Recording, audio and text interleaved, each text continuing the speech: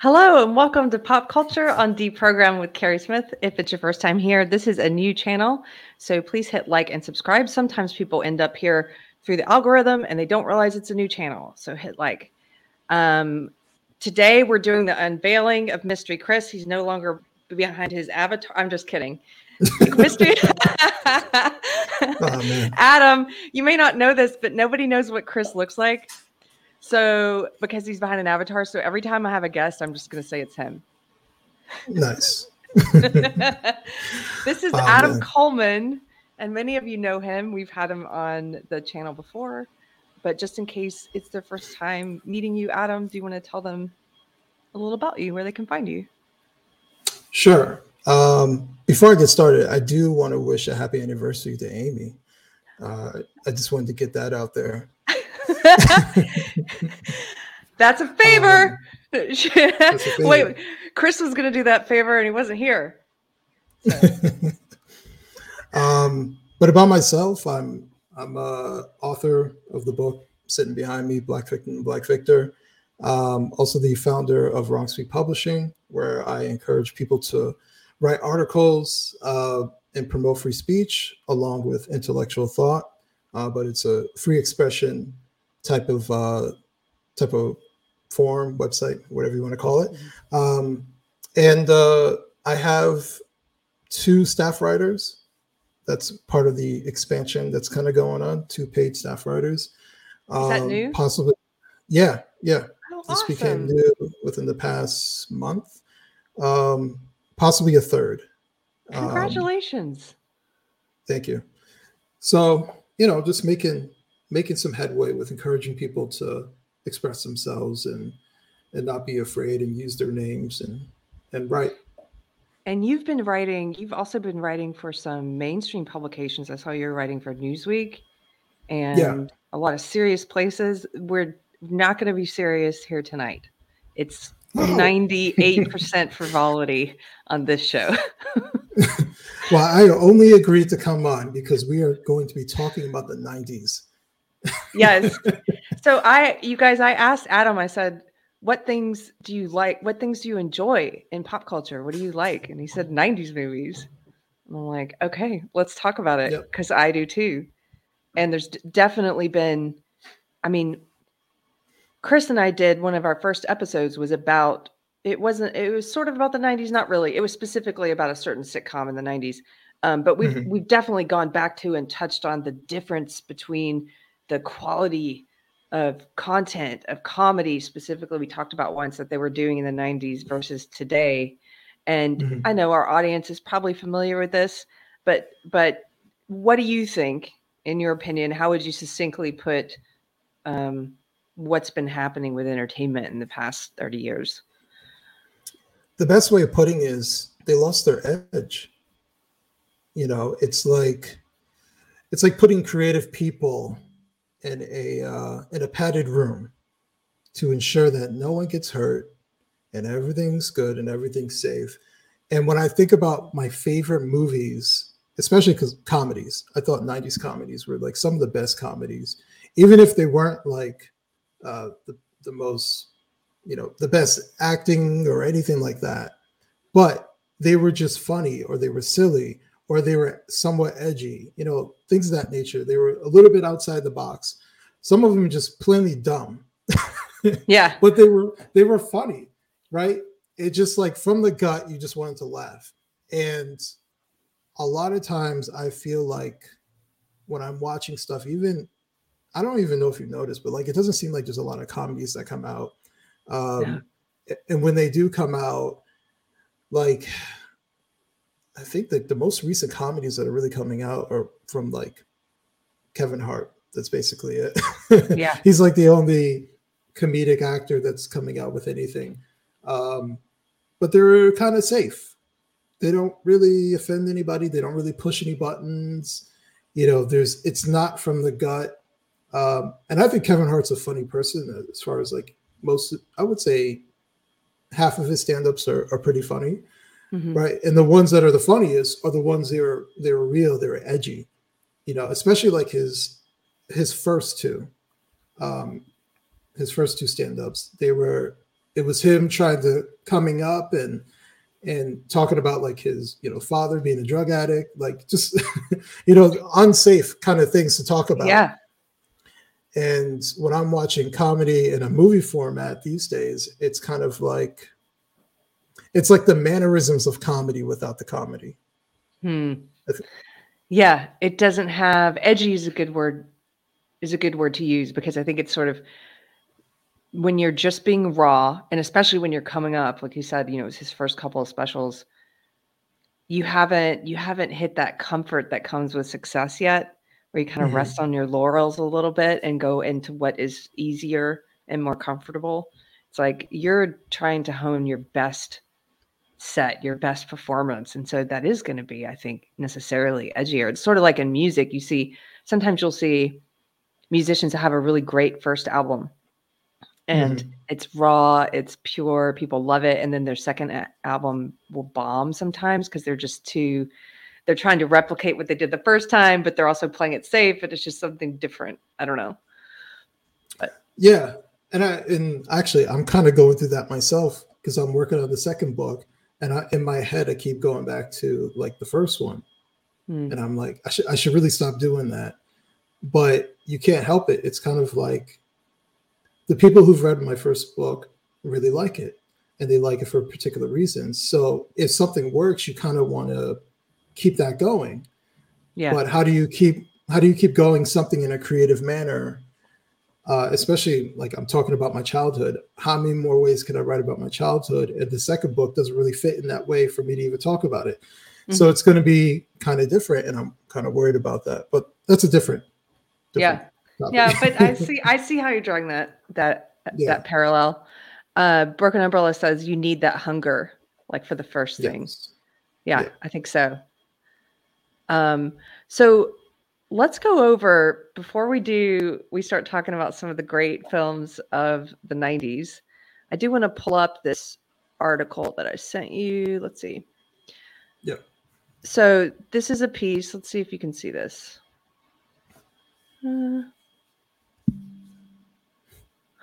Sorry. Don't mind my dog in the background. Oh, where's your dog? Bring him on. No, she's back there. Yeah, she's back there eating. I'm sorry, I misgendered your dog. Okay, here we go. Share screen. I think Cole fell out, so I'm having to do this. You're having to bear with me to do it. No problem. Can you see this? No, I can't. Nothing yet. Oh, something's happening. There we go. There we go. Okay. For anybody that's just listening, this is an article from Bounding Into Comics, and they kind of are going through and highlighting some of the 90s movie franchises. So top 10 woke movies that ruined their franchises. And so they're pulling stuff from the 90s that a lot of us loved, that things that have now been destroyed. So I just wanted to go through this list and see if any of these were surprising to you. Some of these were surprising to me. Terminator Dark Fate. Did you see that one? I actually did not see that, but it doesn't surprise me.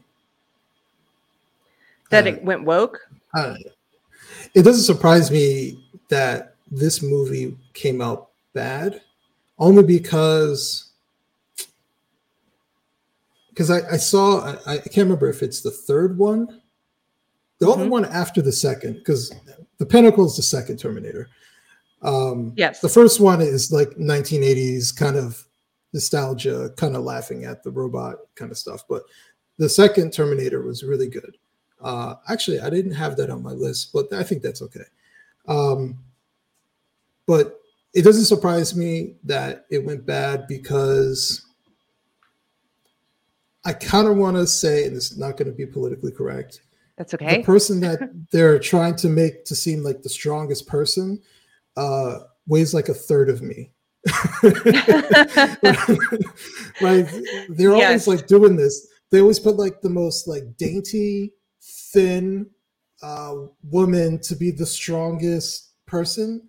And once I see that, I'm kind of like, something doesn't feel right about this. Like Captain Marvel is the same kind of thing.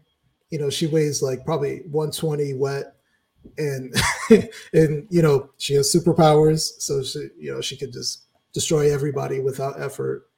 There's no There's a story term arc. for this. Have you heard the term for this? Chris taught me No, this. It's called a Mary Sue. I don't know that how sounds familiar. I don't know the etymology of that term, but they use it. People who do film critiques use it to talk about that female character that's being added, who just it has no character flaws, is naturally talented and good at everything. There's no character development because, like you said, they weigh 100 pounds, but they kick ass. Like, it's just sort of unbelievable. This actually says that's what happened in this new Terminator. It says the decision to off John Connor in the first 5 minutes and replace him with a super petite Mary Sue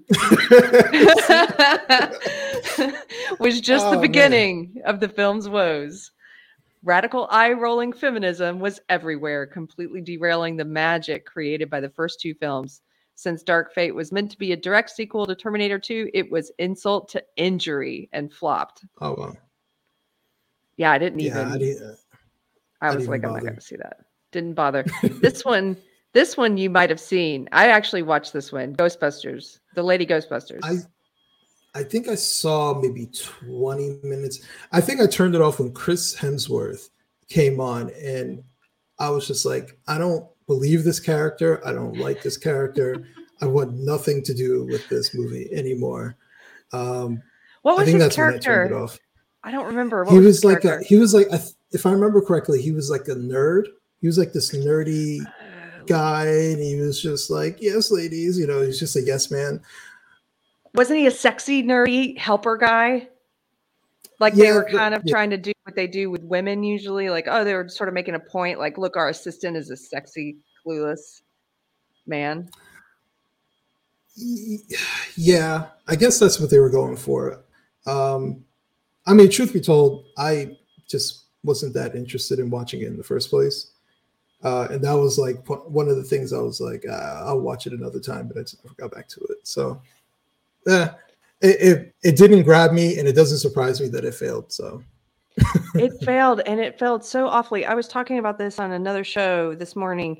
I think the problem with Lady Ghostbusters is that, first of all, they should have called it Lady Ghostbusters because that's kind of funny, but they didn't call it that, but they made it that. They made it the way they marketed it. Everything was like, this is Ghostbusters, but with women. So it's going to be better. It's like, you could have still done a Ghostbusters with female characters. And if you hadn't have made such a big deal about it and tried to sell it on that, it might have done better. But you're asking people to come just to support women, which is, I think that's going to flop. I just want to say that I know we got the list, but I just want to say this. I feel like whoever's making these movies thinks that there were never any movies where there were female leads ever before until just now. Like we literally had movies where there was a woman who was a strong female character that everybody watched and had no problem with. So it's not about a woman being a lead character. It's about how they're doing it. And they're doing it in the most obvious and like obnoxious way possible to try and prove some point. Like, for example, like Tomb Raider, Angelina Jolie. Yes. No one batted an eye about that. This is the character, Tomb Raider. Okay, she did a good job in it. It wasn't a complete flop. People went and watched it. So nobody cared. Nobody cared. And it's how you do all these, how you approach it. And that's why I'm thinking to myself, we had so many female characters before. I don't know why everybody's pretending that this is new. This has never happened before. This is cutting edge stuff. Women in a leading role. I was like, yeah, it's like, we've been doing this. Do you remember, I mean, this is before our time a little bit, but I used to watch old movies when I was younger. Did you ever watch Coffee with Pam Grier? She was also in Foxy Brown. And I'm familiar, but I never watched it. So she was in a bunch of these, what they would call the blaxploitation films, but she was this badass in all of them. And this was in the 70s. It was like way Mhm. before even what we think of as the powerful women of the 90s. And I'm sure there'll be some of those in our list of our favorites. Like Alien, for example, Ripley. But this has been happening for a long time. And you're right. They just ignore it. They have to try and pretend like they're conquering something by making Lady Ghost. Finally, we will see women on the screen. Come on. Oh my God. Selling it based on a lie. Well, so this says, this basically says it was a god awful reboot. And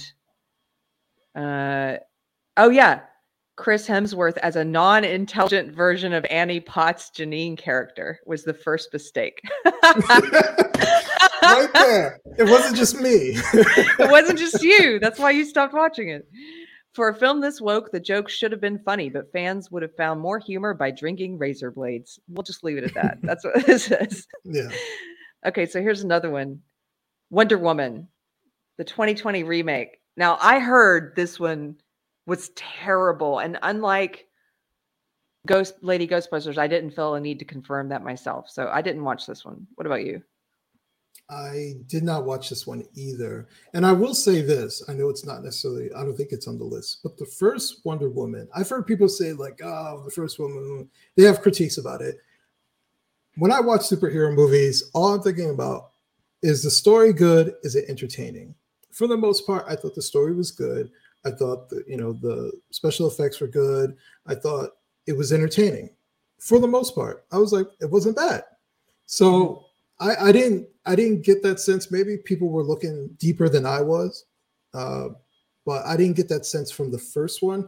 And so when I heard the second one was coming out, I was actually kind of interested in watching it. But before I even got a chance, I heard just like unanimously, they're like, Yes. Don't even bother watching it. It's horrible. So I value my time. So when it's that overwhelming, I'm like, I guess I'm not even going to bother. This is a good litmus test because you and I both like film. And so far, there are two on this list we haven't even bothered to see. Exactly. Yeah. And you only made it through the short portion of the one you did see. Yep. Oh, okay. Let's move on to more crap. Then we're going to get to the good stuff. Yes. So we start with the crap so we can end on the positive stuff. Let's see what they say about this, though. It says the DCEU essentially a series of mini franchises cobbled together into a single Justice League narrative, and one of them is Wonder Woman. Most moviegoers loved the first film primarily due to the fact that Gal Gadot's heroine was not only strong but also kind-hearted, romantic, and maternal. All things the left despise in a woman. It's no wonder then that Wonder Woman 1984 decided to go in the opposite direction.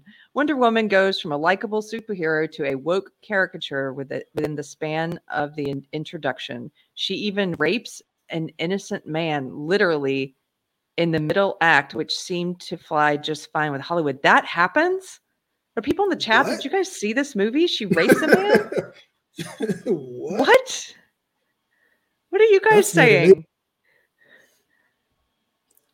Are they saying some rape is okay? Oh yeah, look at this. Scott Miller says in Wonder Woman 84, she drapes a guy. I think he means rapes. Wow. What? I had not heard that. Okay. I bet they do it in such a way where they make it seem like it's not, I don't know. Now I'm curious. Star Wars. Were you ever into Star Wars? I have not seen a single Star Wars movie. What? This is my deep confession. I was never into Star Wars. Wow. It's a good thing Chris isn't here. He's more of a Trekkie than a Star Wars fan, but I think he would be like, what? Like, this is sort of, I don't know anyone who hasn't seen Star Wars. I mean, the original ones, That's pretty interesting. Yeah. Well, we'll just skip this one then. Apparently the new ones suck. That's what you need to know. Yeah. They're ruining I will say this. My son likes Star Wars. But he didn't like that movie either. So I'll lean on my son. Good litmus test. Hey, Scott Miller is giving us an update on that Wonder Woman question. He says, yeah, she had sex with a guy in Wonder Woman 84 who was unable to consent. Wow. Well, all right then. I guess it's okay when women do it. That Charlie's seems kind of out of place for a movie, but okay. Yeah, but it's weird. Did you see the Oscars? Recently they had this bit on stage where they had a female host bring out these male actors and like grope them and turn them around. It was this whole bit where she was sort of sexually harassing them visibly on stage. And I was just thinking, Mike Harlow, who, he was pointing this out in a video, they would never do that the other way around. They would never have a male host bring out 3 female actresses and pat them down and get up between their legs and stuff like that. Never. Well, we're trying to prove a point. It'll be that trying to legitimize their behavior. But I say it all the time. Women are perverts too. So women are what? Women are perverts too. Don't discount a female pervert. Yep. That's true. I thought you said perfect. I was going to say, no. Okay, Charlie's Angels, 2019. So this was directed by Elizabeth Banks. It says there was a time when Elizabeth Banks was a relatively likable actress, but she's since denigrated herself into toxic unpalatability. I like this writer. I know. It's straightforward. It's no surprise that her directorial duties on 2019's Charlie's Angels reboot ended in complete abject disaster. You would be hard-pressed to find one person within a 10-block neighborhood that remembers it. Did you see that one? I did not see it, but I remember watching reviews about it, like in-depth reviews about not only why it was bad, but why it was so bad. And just watching like clips from it. And I saw, even just from watching clips, I was like, I get what they're talking about.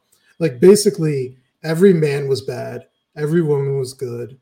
That was like the general theme.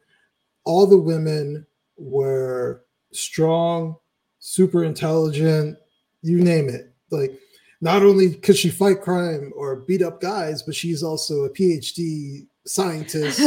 But it was just like, yeah, no wonder. And sexy. And sexy. Yeah, everything. She's everything. This article says a Charlie's Angels film that has the audacity to scold the audience for referring to the leads as angels obviously has an agenda to keep. That combined with a horrid marketing campaign, which sounded like it was drafted by Hillary Clinton herself, proved that this take on the classic series wasn't going to win any support. So wait a second. She made a movie called Charlie's Angels based off the women being the angels of Charlie, and lambasted being called the angels. Yes, it sounds like it. My God. It's probably problematic and objectification to refer to women as angels in the Charlie's Angels movie. And then Charlie's like, you know what, ladies? I'm sorry, women. I apologize for my previous statement. Like Charlie's over there just groveling over the speakerphone. Yeah. Charlie's uterus owners. Yeah. Charlie's birthing people. Charlie's lesbian. Charlie always sounded like he was Hugh Hefner.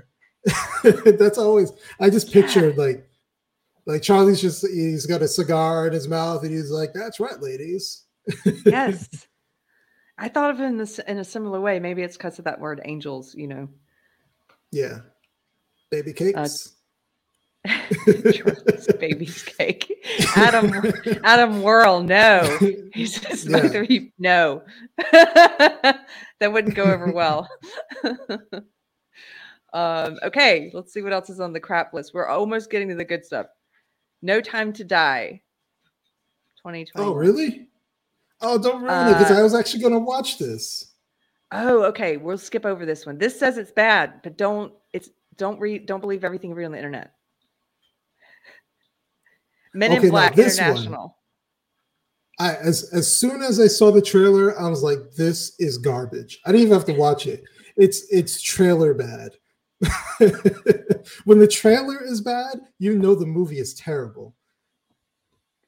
What about the trailer bothered you? Do you remember? Because it was one of those things where I'm like, why should I watch this?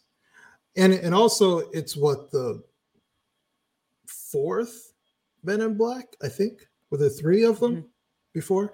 And so I'm always skeptical when it comes to like not only reboots but like sequels, but like sequels from years later. Yes. Like it's one thing to do it like, yeah, they wait too long, or especially when they do it like 10 years later, or 10 years plus.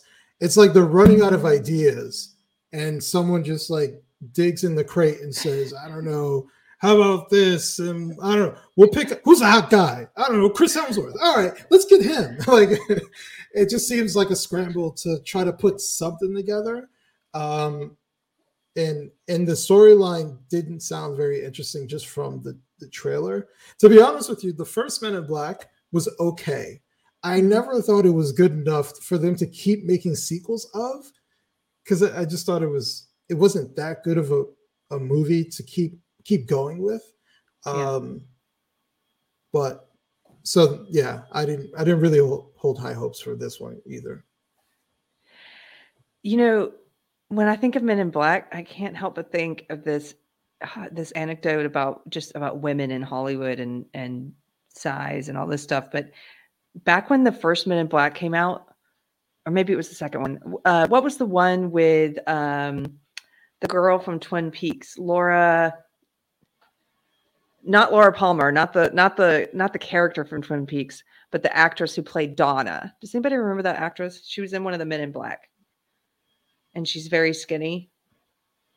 Anyway, I'll look up her name. No. But my husband he worked on the website for the movie, and they did this like rudimentary video game at the time. This is Lara Flynn Boyle. Thank you, Twee Girl. Lara Flynn Boyle. Yeah.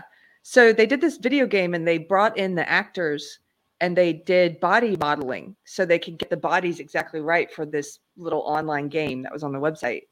And she didn't like her body model, even though it was her body. It was taken from her exact proportions. She said it was way too fat, and they had to keep, according to her contract, they keep reducing it until it was completely unrealistic. And she was just obsessed with changing it. This is an anecdote, but it was from my husband at the time. And I just was thinking about that and how much at the time, being a social justice warrior, when I heard all that, I was thinking about unrealistic standards for women and all of the sexism in Hollywood and how sad this is that women have to do this and have to conform. And now I look at it and I still think it's sad, but I also think there's an element of personal responsibility there. Even if you're in a culture that values that, you can choose whether or not to get sucked into and care so deeply about those things and to be that adamant about making sure your image is put out even skinnier than your naturally skinny image. Adam says she's uber thin. Yeah, she's already uber thin. Yeah. That sounds like deeper issues to me. Yeah, it is kind of, I don't know. I think there's a lot of women who end up developing things like that in Hollywood because they have all of the attention on them, because they're the new it girls are supposed to look a certain way and be a certain weight. Of course, now we're going this other direction. Hollywood seems to only do things in extremes. It's like, okay, we're going to be a boys club. Okay, now we're going to be a girls club, or we're going to be all about emaciated women. Now we're going to be about obese women. It's sort of like, can't you just find a natural middle ground and quit pushing these extremes on us? Yeah. Okay. Sorry for derailing with that, but I can't help but think of that. Mortal Kombat 2020. Did you see this one? I didn't think it was that bad. Oh, really? You like this one? Okay. Yeah, I didn't think it was the greatest thing in the world, but I didn't think it was that bad. Let's see what they say.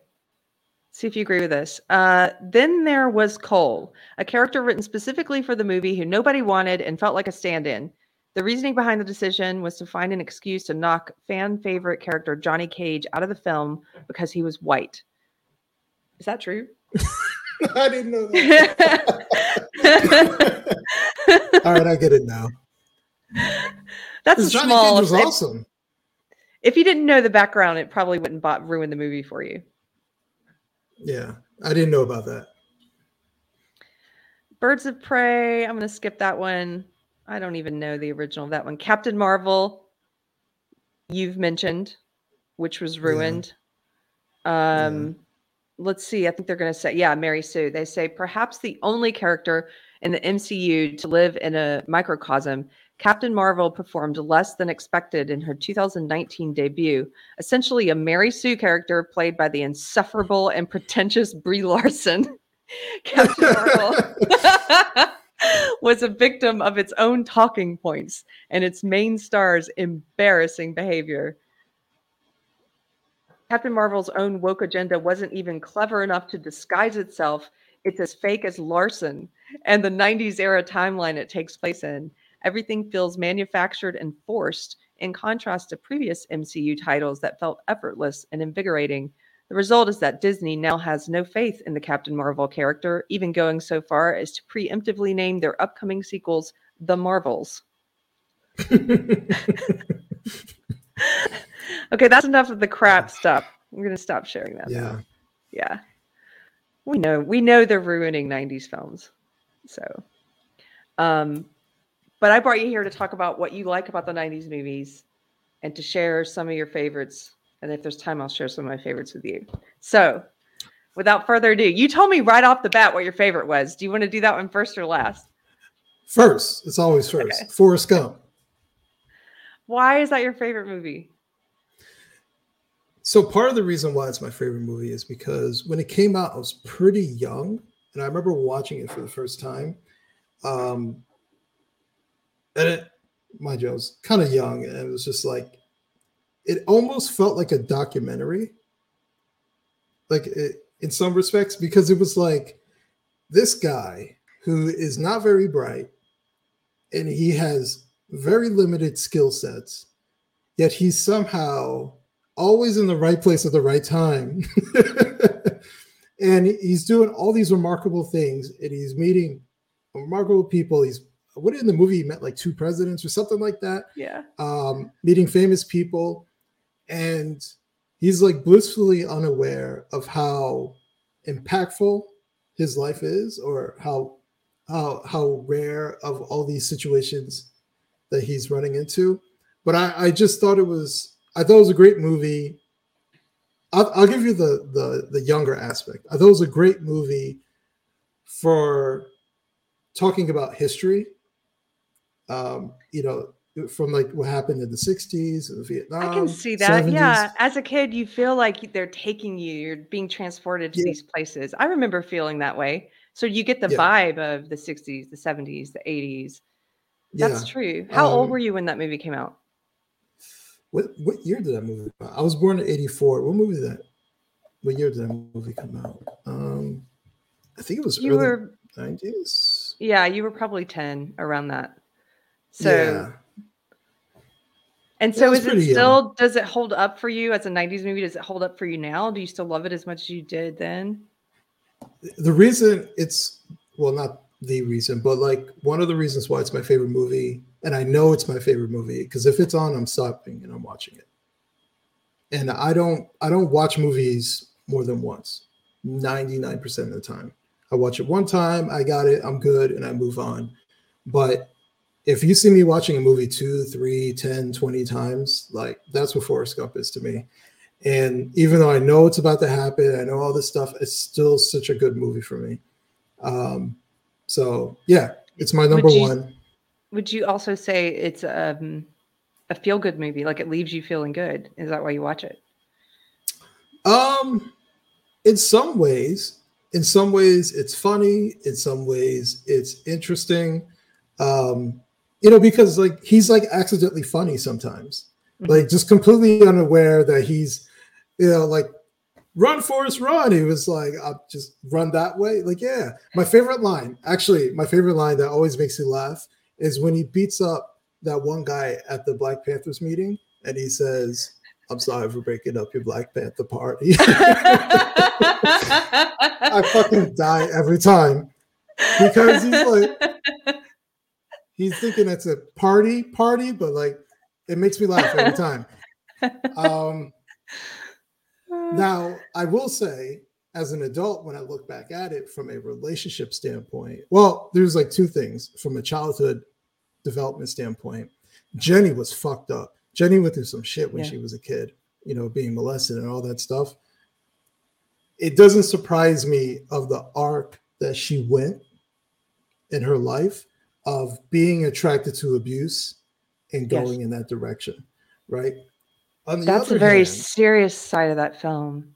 Yeah, that's a very serious side. And it's interesting because they do it in a way where they're not like, they imply it, right? They don't show her being violated. They show her father screaming for her and he's drunk and they hide in the wood. Like, you understand why. And because you're hearing it from Forrest, who's coming from a naive place. Mm-hmm. It was like, and then one day she just had to go to her grandma's house. Like, you understand why. Forrest doesn't completely understand why. And you're just hearing it from his description. So I thought it was a great way of how they were able to talk about like such a serious topic. But in almost like a naive way. Like, you understand as the viewer. Now, what I will say is this, from a male perspective in relationships, Jenny had red flags all over her. Like, yes. Forrest should have ran away from Jenny. Far. That was the one mistake that he made throughout that movie. He was messing with the wrong girl. First off, Jenny was never interested in him in that way. That's rule number one. Despite, like, if you didn't know anything about her in her past, what Jenny was giving off, she had no interest in you. She was like, he's the nicest person that I know. He's a guy, and I really appreciate him being nice to me, but I have no romantic feelings for him. Mm-hmm. And then the one time she gives it to him is basically because she went through all this other stuff and she came home where she felt safe and she felt vulnerable. And then what did she do? She left. And I was just like, oh my God. Yeah. So from a relationship standpoint, Forrest should have definitely left her alone. It makes you feel for him. I remember that. And I remember when the saddest parts of that movie was her leaving as a little girl. Actually, no, younger though, when that implied abuse that you're talking about, when she was saying a prayer, Lord, make me a bird so I can fly far, far, far away from here. It was so just devastating. But then again, like, I forget how emotional that movie is. Like, even as you're describing that scene where she spends a night with him and then leaves him and he's like learning all these painful lessons. But anyway, I'm really surprised I'm pleasantly surprised that is your favorite 90s movie. It's also not on my list, but I did like it.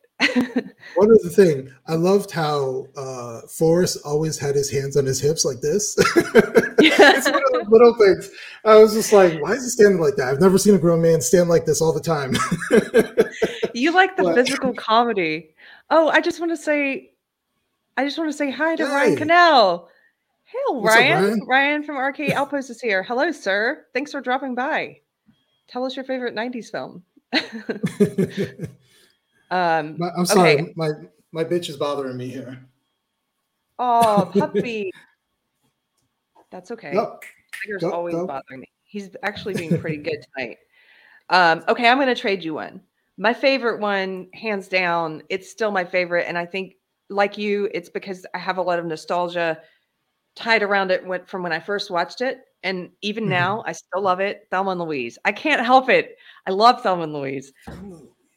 I've seen that movie so many times. I can quote like the whole thing pretty much from start to finish, or I used to be able to. And there's so many funny scenes in it. Of course, like Forrest Gump, there's some very touching and emotional scenes. Abuse. There's hilarious scenes with her husband, her piece of shit husband. It's one of my favorites because they just mercilessly mock him.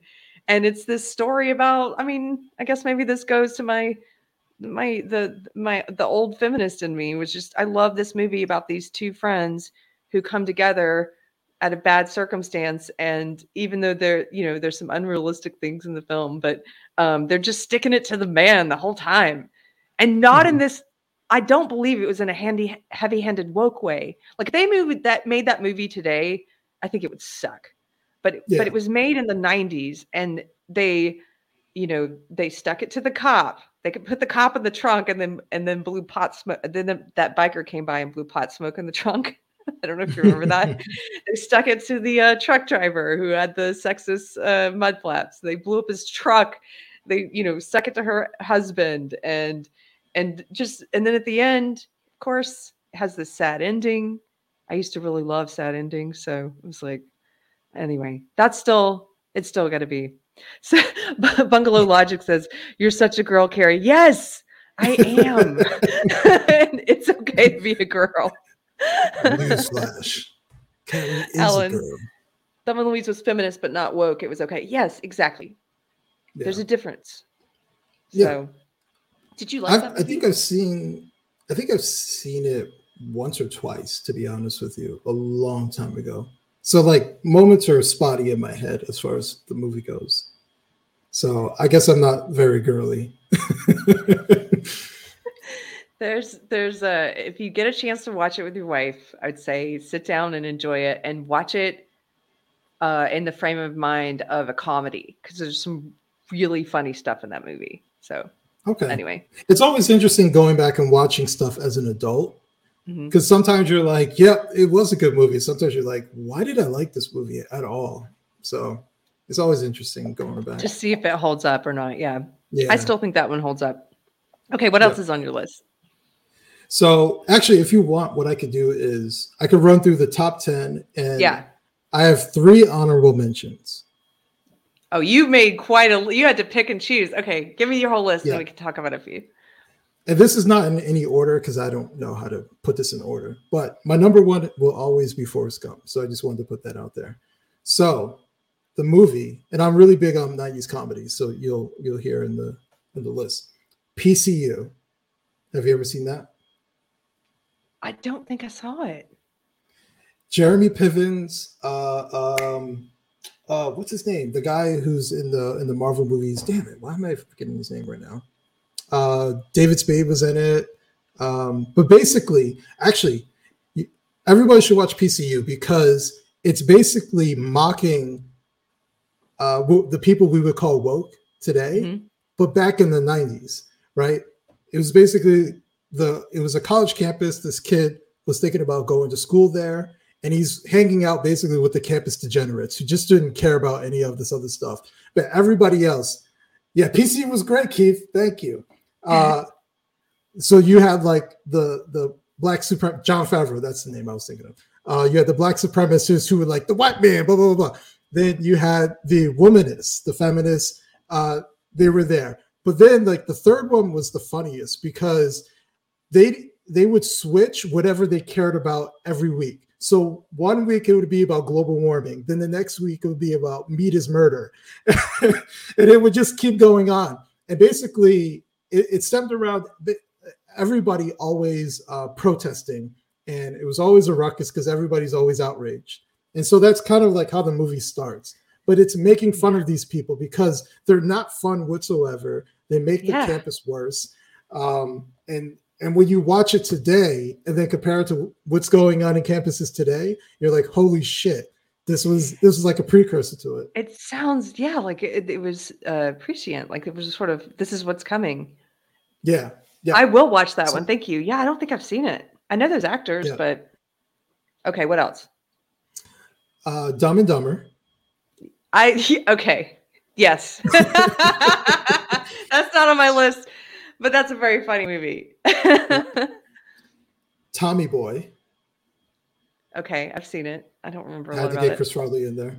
The Matrix. You have a lot of comedy on your list. The Matrix. Yeah. Malcolm X. Oh. Malcolm X was a great movie. You know what?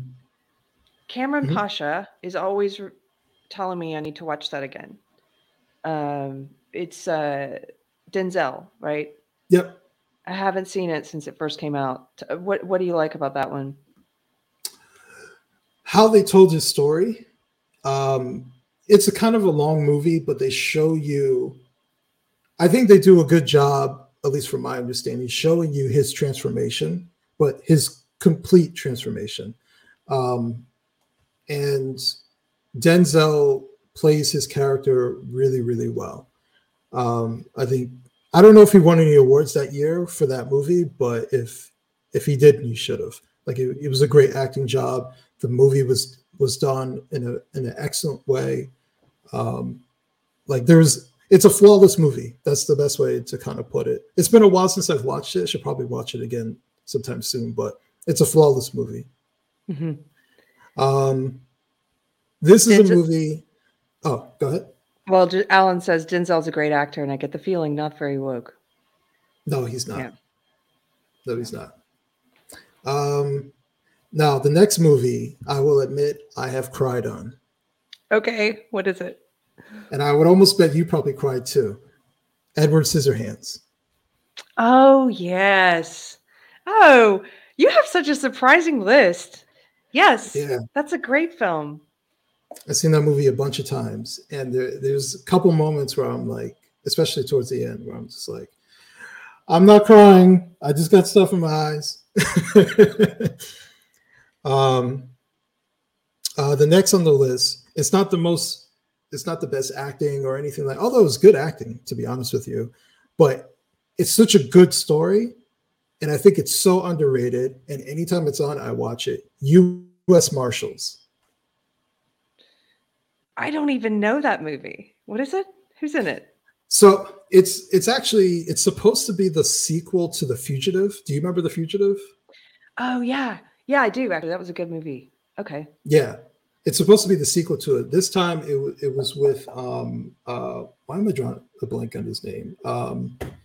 Not Tommy Lee Jones.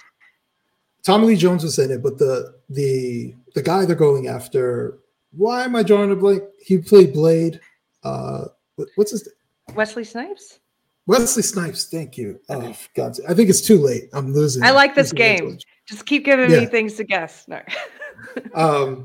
Yeah, Denzel. Wesley Snipes is in it. And there was good action scenes. It was a really good plot line.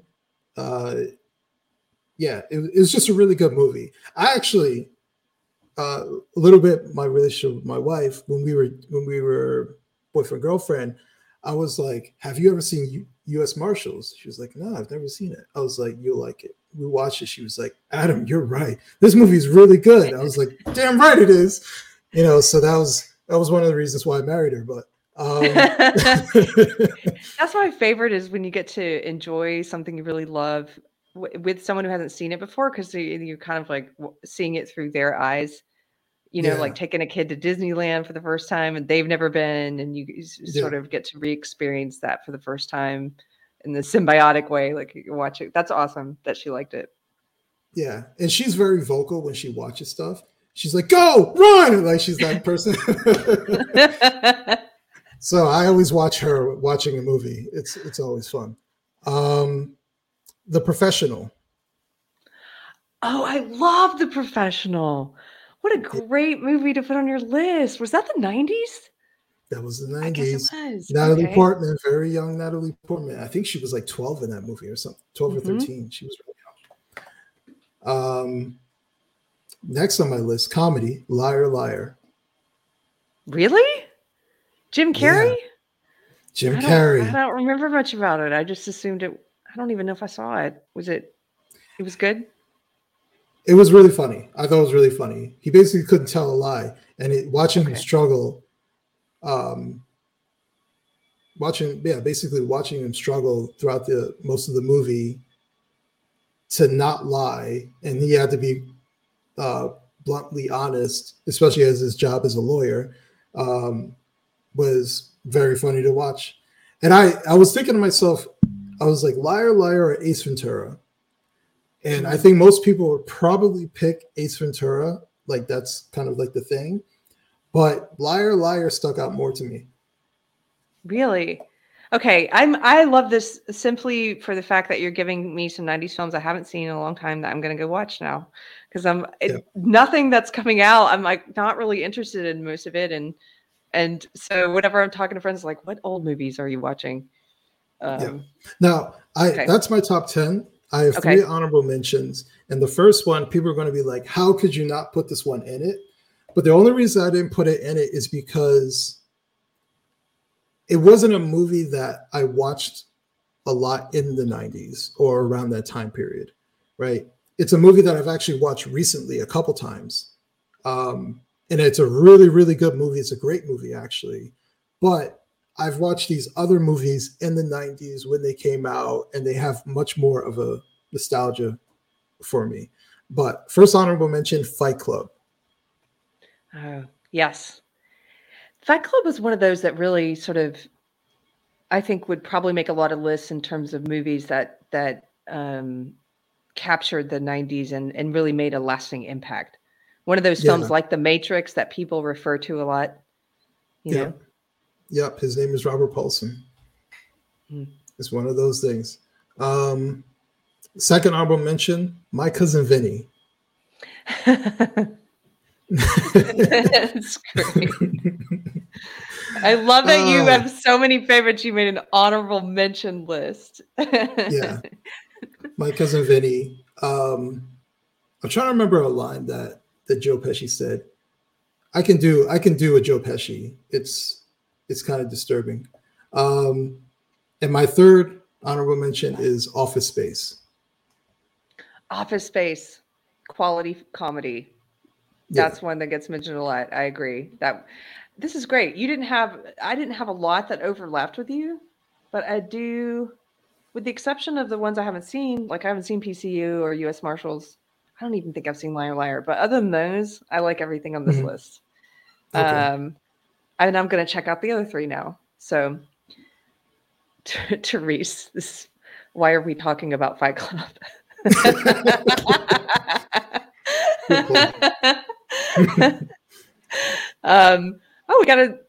Thank you guys. We got a super chat from Doc Savage. He says, if you haven't watched 1999's Memento, you should. I started to watch it, but it seemed like way deeper than I was ready for.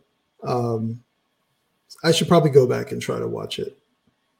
It's a good movie, and I that's one I would like to revisit because I haven't seen it since it came out, but that was great. I remember it's one of those movies where it does the mind effery.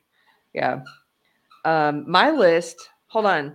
Tigers, come here. Oh, sorry. He's trying to be a part of the show. Tiger, if you're going to do that, you have to come up here. Come here. Come here.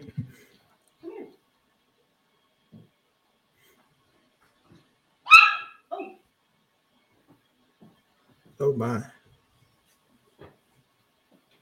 Did you hear him scream? Yeah. Puppy. He's faking, baby. Let's see. Okay, my list. Sorry about the awkwardness of getting him. My list has Thelma Louise, of course, is the top one, and I don't have these in any order either. But here's some cheesy ones. I'll start with some cheesy ones that people may be like, "What?" I love Titanic. Did you watch Titanic? I think I saw it once. I don't even think I saw it in its completion. Like it was on TV and I just kind of watched. I remember seeing it in the movie theater, and maybe that's why it made such a big impression on me. Just that memory of being in the theater, and it was so rare that we got to go see movies in the theater, but and it was such an epic film. You know, it was one of those big pictures like that. And so I know there's so many jokes made about that movie, and there are so many funny things about it, but I thought it was really well done. I like both of those actors, and I'm a girl. So what can I say? Tara T says, I hated Titanic. Well, Adam's like, oi. Okay, I said that was my embarrassing one. Along those same lines, I tended to I went through this stage, Adam, in the 90s, and I think these movies do hold up.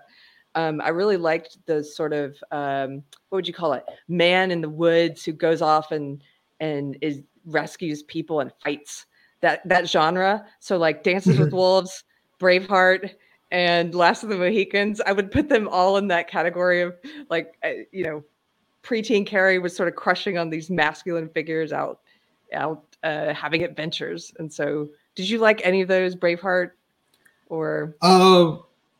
Braveheart, yes. I don't think I saw the others, to be honest with you.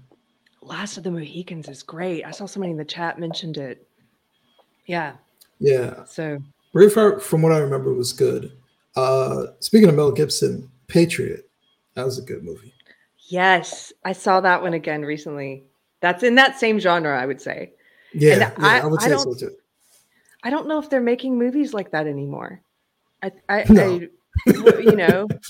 Where it's the man who saves the day or saves the village or saves the family, and I think it's sort of they're poo-pooing that now as a storyline. No, the only time a man saves a day, he has to be wearing a costume. Yes, superhero movies. A-okay. And then there'll be a woman in a costume ahead of him. So those were all in that category. I also loved Big Lebowski. You know what? That's one of those movies I never fully watched. Adam. Okay. And I know it should be something I've watched because I'm a comedy fan, but I never sat down and watched it from start to finish. I never got it. I never did it. There are so many funny parts of that movie. And there are enough people in the chat who haven't seen it. We've talked about this movie before, that we're going to do our first movie night.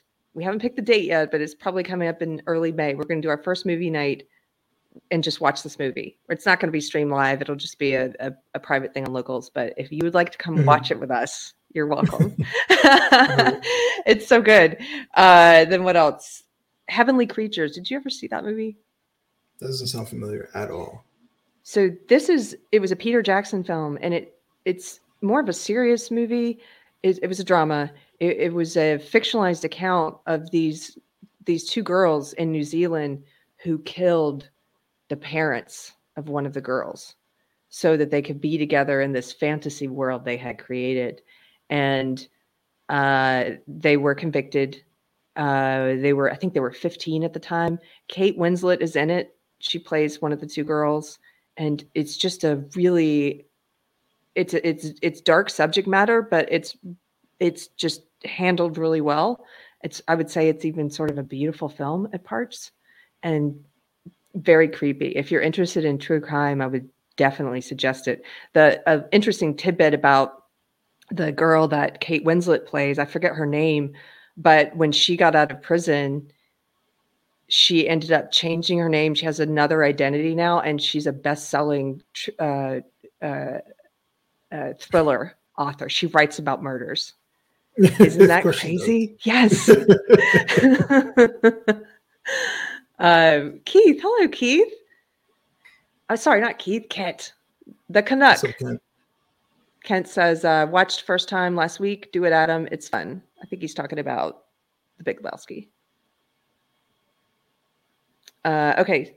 And then my last one, I had Matrix on my list as well. Oh, Groundhog Day. Did you like that one? Oh, I love Groundhog Day. I thought about that one too. There you go. I thought about that one. That one, that's like one of those comedies, maybe like some of the ones on your list, like My Cousin Vinny or something, where I can just put that one on in the background and it makes me feel good. It's just a feel-good comedy. Can I give a Bill Murray honorable mention? What about Bob? Yes. Yes. I just love that his character drove Richard Dreyfuss slowly crazy throughout the entire movie to the point where he was basically insane at the end of the movie, simply by just being annoying. Yes. There's so many great parts in that movie as well. And how there's that serious side of it too, and though it's such a silly movie, but you know how he manages to connect with and bond with this guy's kids, and the dad is unable to do that. You know, he's got this whole thing missing from his life. That was sort of a thing with 90s movies, is that even if you're watching a comedy like that, a lot of times they would still have some deeper meaning or message. And that's not why you're watching it, but it has that meaning to it as well. Yeah. I just remember my favorite thing from the movie is just him saying baby steps, baby steps. Baby steps off the bus. Yeah. Oh man. But you're right. He's like, yeah, exactly, Tara. It's one of those movies where, like, if you think about it, like Bob is like, he's struggling. Like he's really struggling and he really needs somebody's help. And his doctor's just like, yeah, just try these couple things. I got vacation to go on. It just completely blown him off. And nobody wants to work with him. He's trying to get his life together. Nobody wants to work with him. He's so like neurotic and all this other stuff, but like I think it was a really good movie. That's a good honorable mention, to be honest with you. Fracky long time. Thanks for the super chat, says Jackie Brown. Yes. Jackie Brown was a great homage to those 70s films I was talking about at the beginning of the episode, like Foxy Brown and Coffee, and that was really sort of, didn't Tarantino do that one too? It's like, I think so. I think that it was a throwback to those films, yeah. And Speaking then of Tarantino, Pulp Fiction. I do have one last one. Movie. Pulp Fiction, that was my last one. Yes. Oh, that was. So Pulp Fiction was sort of like, I would put that one in the category of The Matrix and Fight Club, in that it's one of those films that really changed things in a way in the film world. Tarantino broke a lot of rules and did some unique things that people hadn't seen before, and really made this lasting impact where people to this day will refer to that movie and quote it in a way like universally, because it was, I think it was so impactful at the time. That's the sense I got from that one anyway. And it was so edgy. Like if you go back and look, like Samuel Jackson just cursing up a storm, just just shooting people, and them almost getting raped, and all this other stuff. It was edgy. It was edgy, and it was memorable, and the lines were memorable. That's one of those movies where I watched it later on to appreciate it. So that's why I don't have like the same like nostalgia level for it. But if you were just talking about like great movies from the 90s, just like straight up great movies, Pulp Fiction would be up there for sure. Yeah, definitely. It did so many things, just, I don't know, new. It just felt, that's the word I would use for it, very new. Tweet Girl says Pulp Fiction is uncomfortable. Yeah, it was. This is, I know everyone's quoting Royale with cheese. One of my favorite lines in that movie is this one, Bungalow Logic. Be cool, honey bunny. Be cool. That's at the end where he's trying to get her not, I think her name's Yolanda or something. He's trying to get her not to shoot everyone in the diner. He's like, be cool, honey bunny. Be cool. So many quotable things in that movie. Okay, I have one honorable mention. This was also in chat, and this is the last thing. This is truly the last thing. What's Eating Gilbert Grape? Oh, that's been a long time since I've seen that movie. If you teared up at Edward Scissorhands, I think you might tear up at that one too. Yeah. No, I've seen it. Back in the day, I watched it multiple times, but for whatever reason, like I know it was a Leonardo DiCaprio in it when he was really young. What's his name? Who was playing Gilbert Grape? Johnny Depp is in it. Johnny Depp. Thank you. Johnny Depp. And I was thinking Juliette Lewis, and younger Leonardo DiCaprio, and they would probably have, if that movie were made today, they would probably have a problem with the fact that Leonardo DiCaprio is playing someone who's mentally handicapped. Of course, yes, that's right. They would say, get. How is that?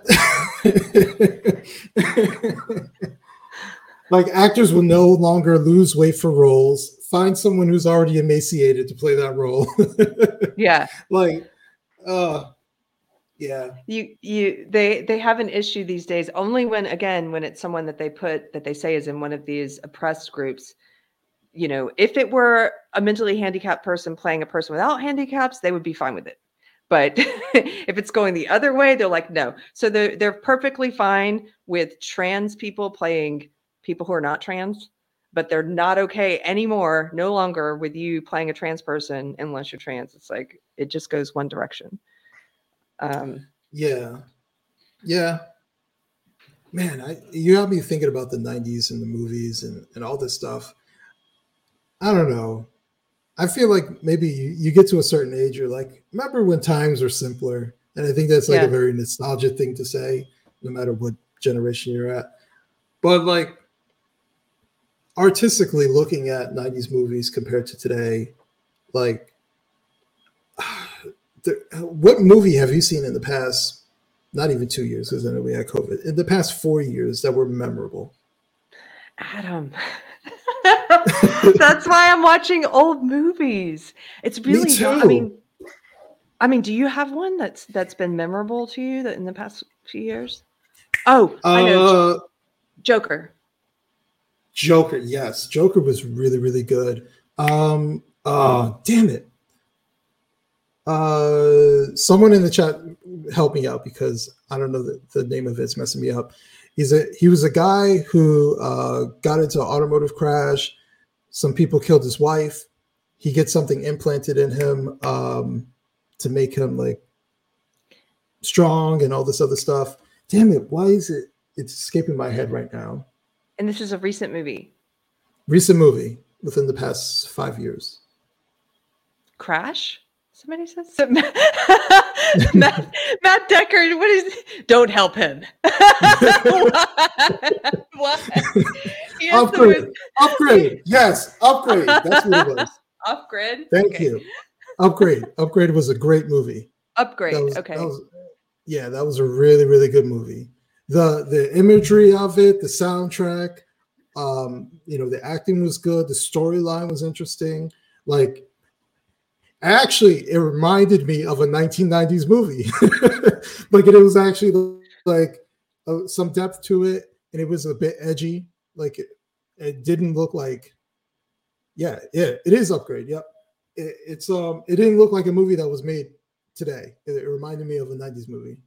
I hadn't even heard of that one, so I'm gonna check that one out then if you liked it. Because I've just kind of been doing, not as many films. We watch if we watch a movie, we're usually watching an old one. Like we get recommendations on old 90s movies and stuff that we might have missed or ones we haven't seen in a while, or we're watching podcasts I watch a lot of true crime shows, honestly.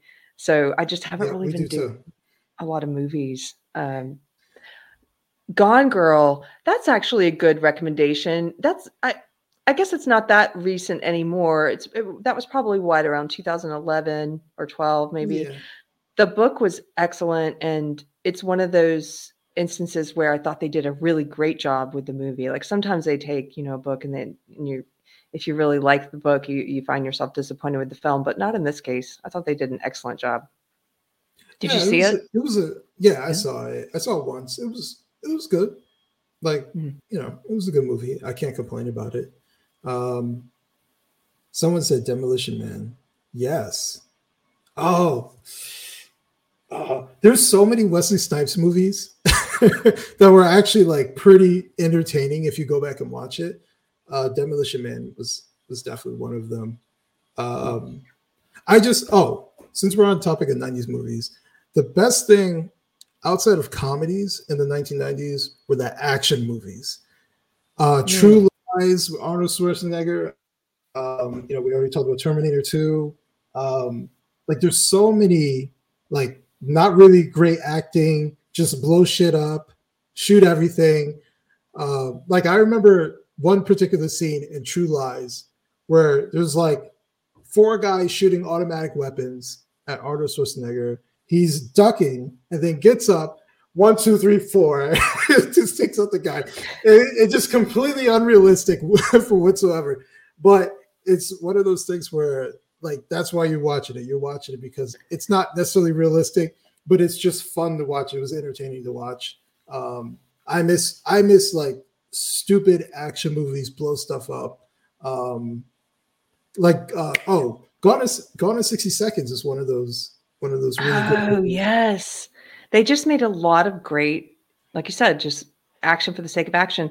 Chris and I were looking at this thing the other night, a chart of the box office returns for different genres, and superheroes, and specifically, so action, but specifically superheroes is the only thing that's really doing well right now. And everything else has fallen off, including comedies. Like, comedy is doing worse than horror right now, which is kind of amazing. No comedies that are coming out, and at least no comedies that are worth watching. Like, man, I'm hard pressed looking for comedic movies that are actually coming out that are actually funny, unless maybe there's something more independent, and I just don't know about them. But that's the sad part. If that's the case, like, we used to have like blockbuster comedies that are coming out. Like, Jim Carrey was a huge name. Like, we don't have that anymore. And I think it's because we don't value humor in movies like we used to. Yeah, and they've killed in some ways. They've killed people's sense of humor. Yeah. Matthew Hammond, thank you for the super chat, says, where are the mentally handicapped on the progressive stack? Or do they plan on post-birth aborting them? Wow, that's dark. They actually, they would say that they're oppressed. They would be angry. They would be outraged on their behalf if you had someone like Leonardo DiCaprio play a mentally handicapped person today. I think they absolutely would. But they love to be outraged on other people's behalf, you know. Can I make I know we're talking primarily about movies, but I've been watching, and I got my wife into watching because she never watched it. I've been watching Mad TV. And let me tell you, Mad TV is probably the most politically incorrect show that came on television, and it's fucking hilarious. The fact that they're like openly they had a whole thing where they just made fun of celebrities. It didn't matter who it was, didn't matter the demographic. They destroyed Whitney Houston and Bobby Brown. They made fun of Oprah. Like, just openly. On a routine, they made fun of Beyonce. They made fun of everybody. Coincidentally, I'm naming all the characters one particular person played. But, like, they just openly mocked them. Even if they're drug habits, they mocked them. They mocked everybody. And the other thing I noticed was, like, in one particular season, I can't remember what season it is. It's like season 5 or 6 or something like that. The funniest, like the top 4 of the funniest characters, funniest actors who played on Mad TV, I think the top 3 were women. Yes, I believe that. They had diversity before diversity was cool or required. It was just, they did it organically. It wasn't this sort of, look at how diverse we are. They had so many, not just a lot of women. It was racially diverse, and because of that, they'd made, like you said, they had equal opportunity offense towards everyone, and they didn't shy away from all this stuff I'm hearing now about Chris Rock. He shouldn't make fun of a black woman. It's like, BS. What? Mad TV made fun of black women all the time. Women are people. Black women are people. They deserve, and I say in a good way, deserve to also get treated to humor. It's a loving thing to mock and make fun of people in some ways, to portray Oprah, you know? Yeah, exactly. If my wife is in a bad mood, I will put on, I actually did it the other day. She came home, she was, not in the best of mood. I put on Oprah Winfrey. There's one skit called the Slimming Camera, where she has one camera that makes her look really thin. And she's like, make sure I'm on the slimming camera. So, but during the episode, they keep alternating from the slimming to the fat camera. And it's fucking hilarious. And Oprah's a complete asshole throughout the entire skit. And she always turns into like this demon. It's so funny, and they make fun of her. I love it. But actually, this was one I wanted to bring up because I saw it the other day and I completely forgot they did skits on this. They have a skit about an interracial couple It was a white woman and a black guy. And the white woman, first off, they do this whole thing where it's like ebony and ivory kind of vibe to it, right? So they talk about them being interracial, but the woman says really racist shit in a very subtle way. and he's like completely oblivious to what she is saying. And the episode I was watching the other day, like his mother was there, and his mother does not like her whatsoever. And like, it was something like, she's like, I'm going to go to the store. And she's like, well, the liquor store is right down the street. The mom says that? No, yeah, she's saying that about the mom. Like, automatically just went, oh, she's going to the store? She's going to the liquor store. Like, like, she's just saying really politically incorrect, like, racist shit. And it's fucking hilarious. And they're in an interracial couple. So it's just stuff like that you would never see that happening. Yes. Yeah. Adam, once you get through, I need to rewatch Mad TV. Once you finish your rewatch, I have started rewatching some Living Color bits. And that show also went for the jugular. Didn't care about who it was offending, you know. Jim Carrey, who you mentioned before, he played this character named like Johnny Abdul or something. Have you ever seen this character? He put on brown face, and he basically he did these commercials where he's saying it's like all the hits, like My Blue Suede Shoes, but they would say he sings it all, and then he would just go like he would just yell. He wasn't singing anything, and it was like this fake infomercial to buy his CD, and there were so many jokes in there about Islam and about Islamic terrorism that you could not do today.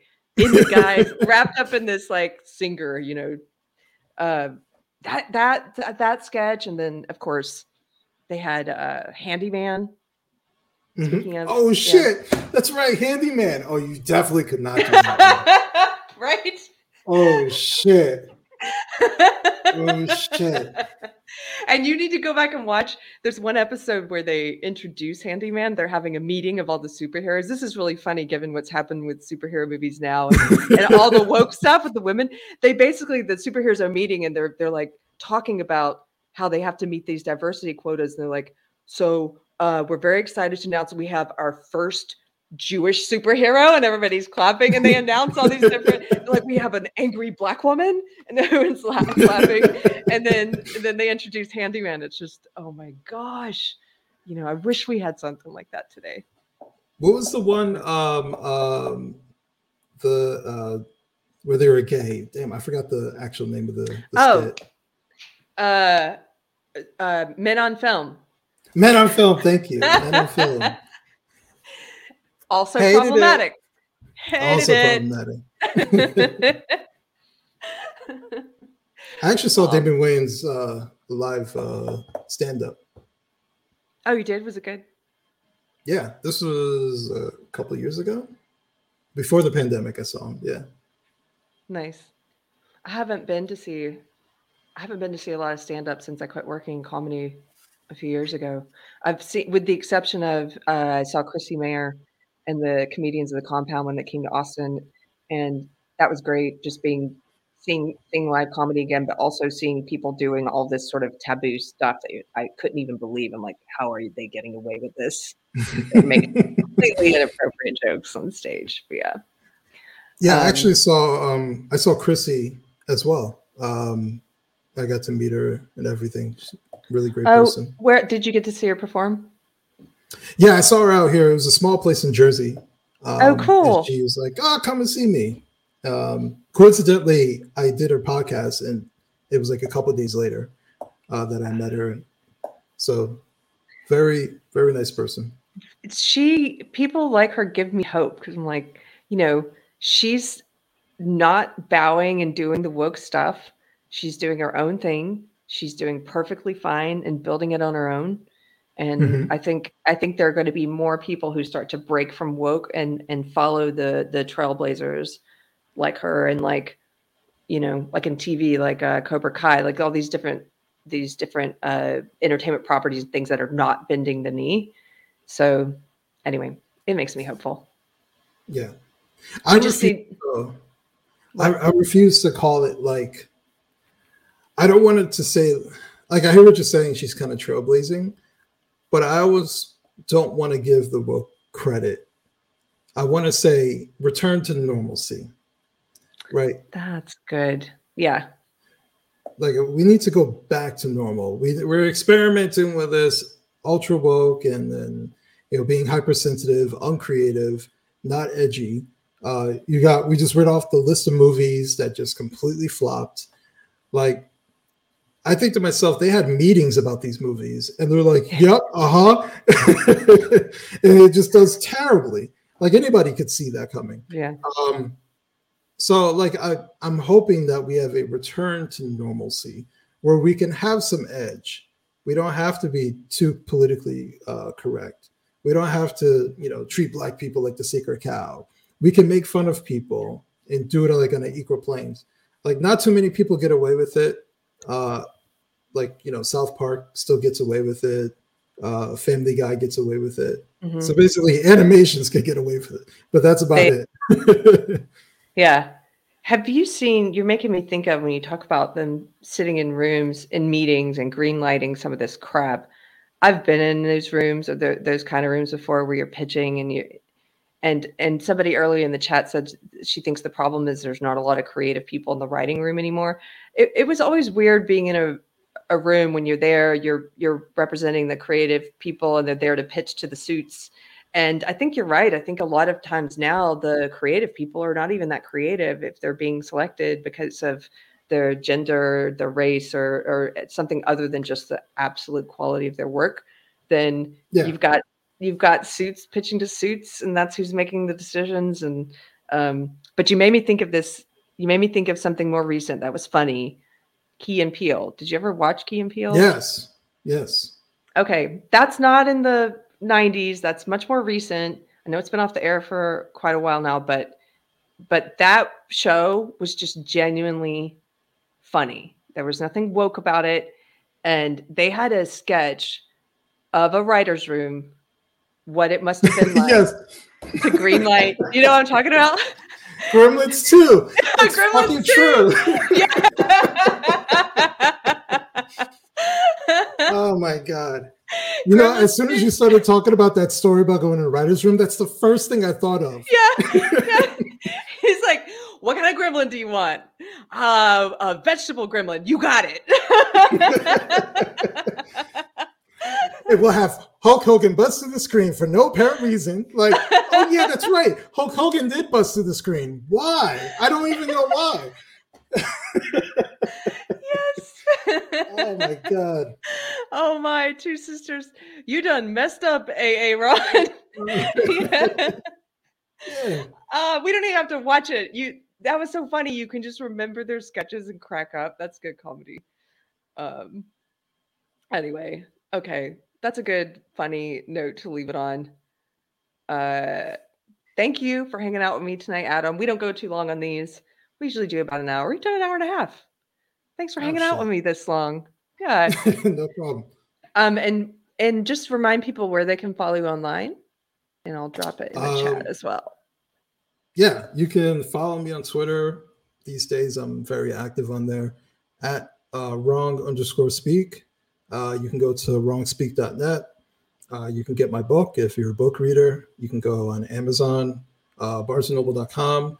Or if you don't want to support either of those big corporations and you want to give me more of the profits directly, you can go to wrongspeak.net and purchase a copy on the website.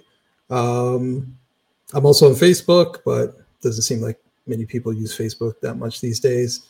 But you do Facebook. Actually, yeah, you do Facebook. I'm on Instagram as well, wrong_speak.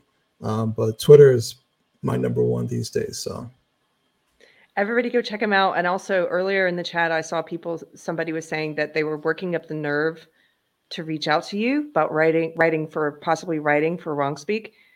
Do it. What's the worst that can happen? I don't reach bite. out to Adam. He doesn't bite. If your piece sucks, he'll probably be honest with you and help you fix it. And if it doesn't suck, then it gets published. Just do it. Don't be afraid. Yeah, like real talk. Like I've had people where I had to like spruce it up. Like I'm taking the role as an editor, so I have rejected maybe one person because it just sounded like they were a teacher and it sounded like they were writing a college paper, and that's not what we're going for. But I work with people, and so the point is to get you published, not to discourage you. Because I'm trying to encourage people to write. So Yes. I'm still waiting for Keri's first piece for Wrong Speak. I know she's a busy lady. I'm very excited. That's what I mean about he'll help you if it's not. So I'm used to writing personal essay, but I'm going to try to do something a little different. And thank you, Adam, for being patient with me. Yeah, and the topic doesn't matter. Whatever topic anybody wants to write, just reach out to me. Matthew Hammond, I almost forgot it. Thank you for saying something. Gave us a final super chat. Says, do you think all of the creative types went into television in the 2000s? It seems that since the series 24 got better production values on par with movies. Well, yes, I know for a fact there were a lot of articles at the time talking about how film actors were suddenly finding this golden time on television, and previously where there sort of was this hierarchy at film was better than TV, and suddenly TV was so good that everyone preferred to be on television instead.